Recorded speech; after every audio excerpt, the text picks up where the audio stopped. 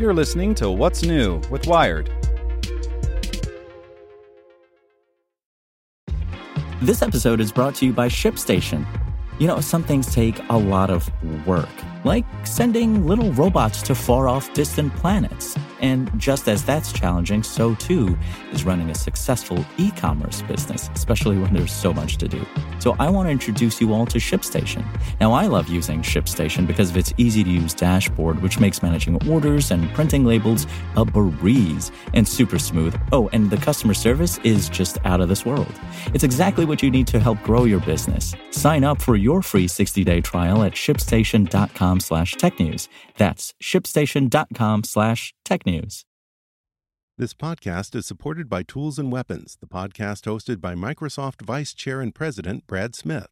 Each episode features insight you won't find anywhere else from the center of the conversation surrounding emerging technologies like AI. Right now in the podcast, you can hear a special episode where Brad Smith lays out Microsoft's vision for a vibrant marketplace driving the new AI economy. To hear more, follow or subscribe to Tools and Weapons with Brad Smith wherever you get your podcasts. You're listening to What's New with Wired. It's Thursday, December 15th. I'm Zeke Robison.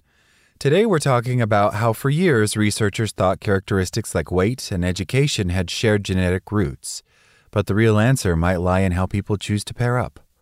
Make sure to listen to the end to find out what other Wired podcasts you can check out today. Statistically speaking, more educated people tend to weigh less. That correlation alone, though, doesn't really tell you much. You could make a parlor game out of coming up with plausible explanations.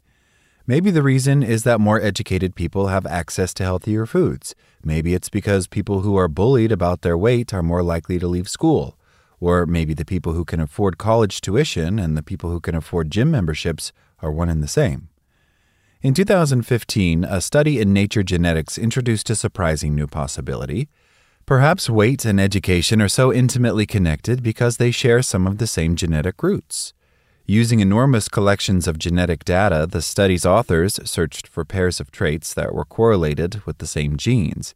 For each pair, they calculated a metric called genetic correlation, which quantifies just how similar the whole set of genes linked to one trait is to that linked to another trait. A smattering of trait pairs popped out as having significant genetic correlations, among them body mass index, or BMI, and years of education, as well as more obvious pairs, like depression and anxiety, or type 2 diabetes and blood glucose levels. Researchers have since tried to explain the apparent genetic link between weight and education by suggesting that people who are genetically predisposed to be better decision makers and are presumably successful in the classroom are more likely to adopt healthy lifestyles. Compared to simpler behavioral explanations, such genetic explanations might sound far-fetched, but the data would seem to offer few other alternatives. Genes, after all, have an unquestionable primacy. If the same genes are associated with both education and BMI, it stands to reason that those traits must have intertwined biological roots.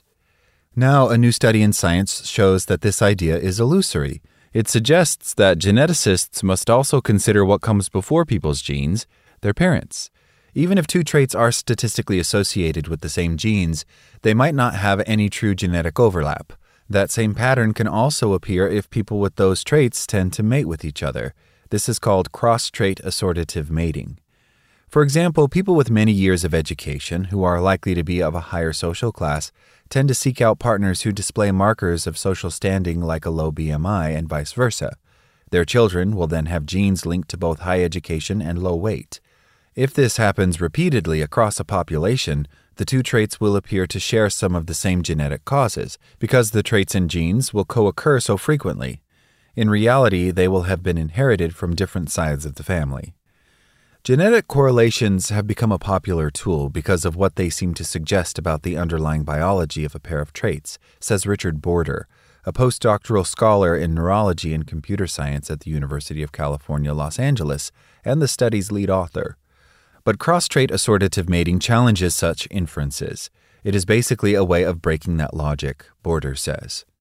Border and his colleagues are not the first to raise the possibility of spurious genetic correlations.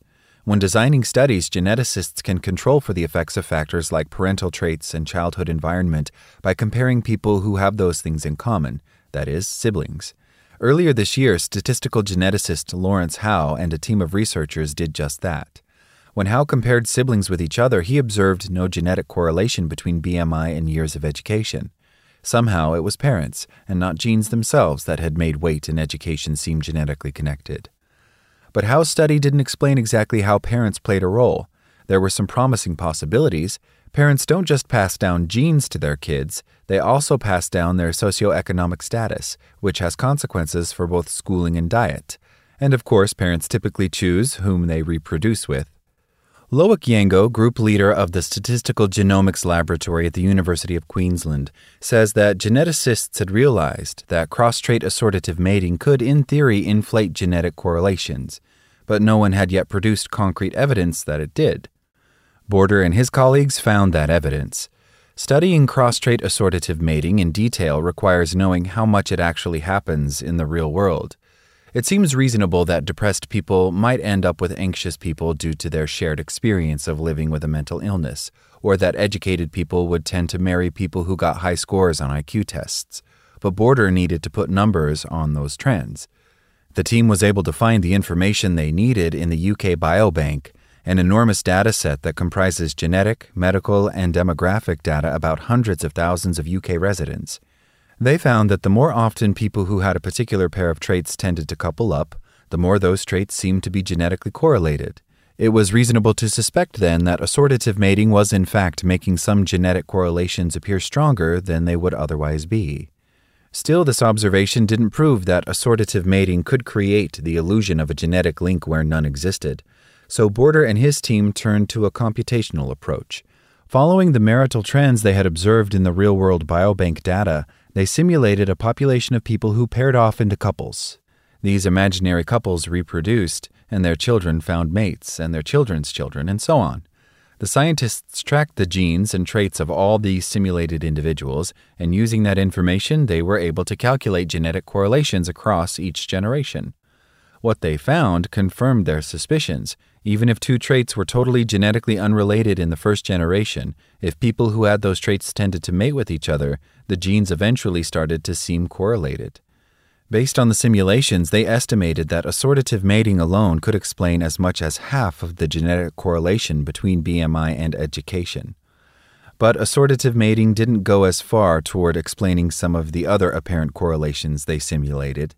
It appears to play a smaller role in the genetic correlations between some pairs of psychiatric conditions, like bipolar disorder and schizophrenia, or major depression and anxiety. Because each pair of conditions shares so many genetic similarities, some scientists have wondered whether they should even be considered separate conditions at all. Even taking assortative mating into account, that argument would still appear to hold water. That's a particularly good piece of news given the current state of psychiatry, says Werner Antala, a genetics researcher at the University of Helsinki. Genetic analysis has been a rare ray of hope in the recent decade, he says. Whereas some approaches to understanding and treating psychiatric illness seem to have stalled, genetic studies have continued to provide new insight and could one day play a role in the creation of new treatments.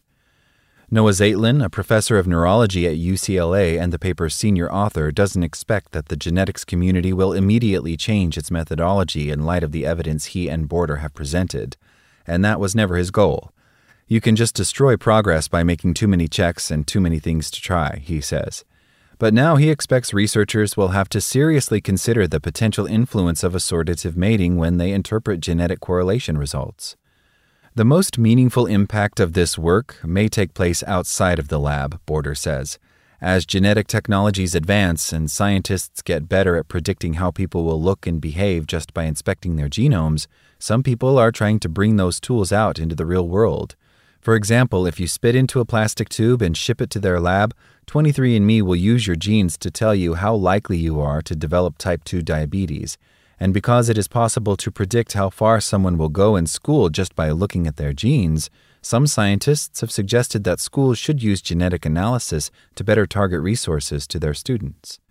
But if social phenomena like cross-assortative mating can meaningfully affect the results of genetic studies, it's hard to say for sure that genes can tell you something about a child's intrinsic capacity to succeed in school.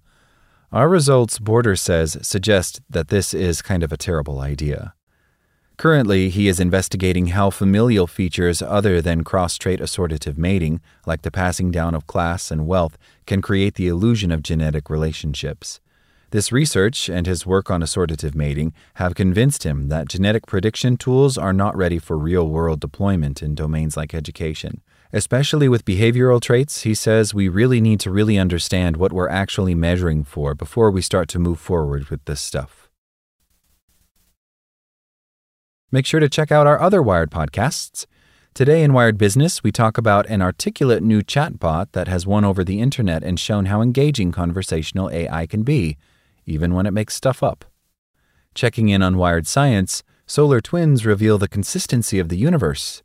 And on Wired Security, it's been a year, but we still have that brutal Log4j vulnerability lurking. Listen to these stories and more at wired.com/podcasts. Thanks for listening to Wired. Check back in tomorrow to hear more stories from Wired.com. Want to learn how you can make smarter decisions with your money? Well, I've got the podcast for you. I'm Sean Piles, and I host NerdWallet's Smart Money Podcast. Our show features our team of nerds, personal finance experts in credit cards, banking, investing, and more. And they'll help you make the most of your money while cutting through the clutter and misinformation in today's world of personal finance.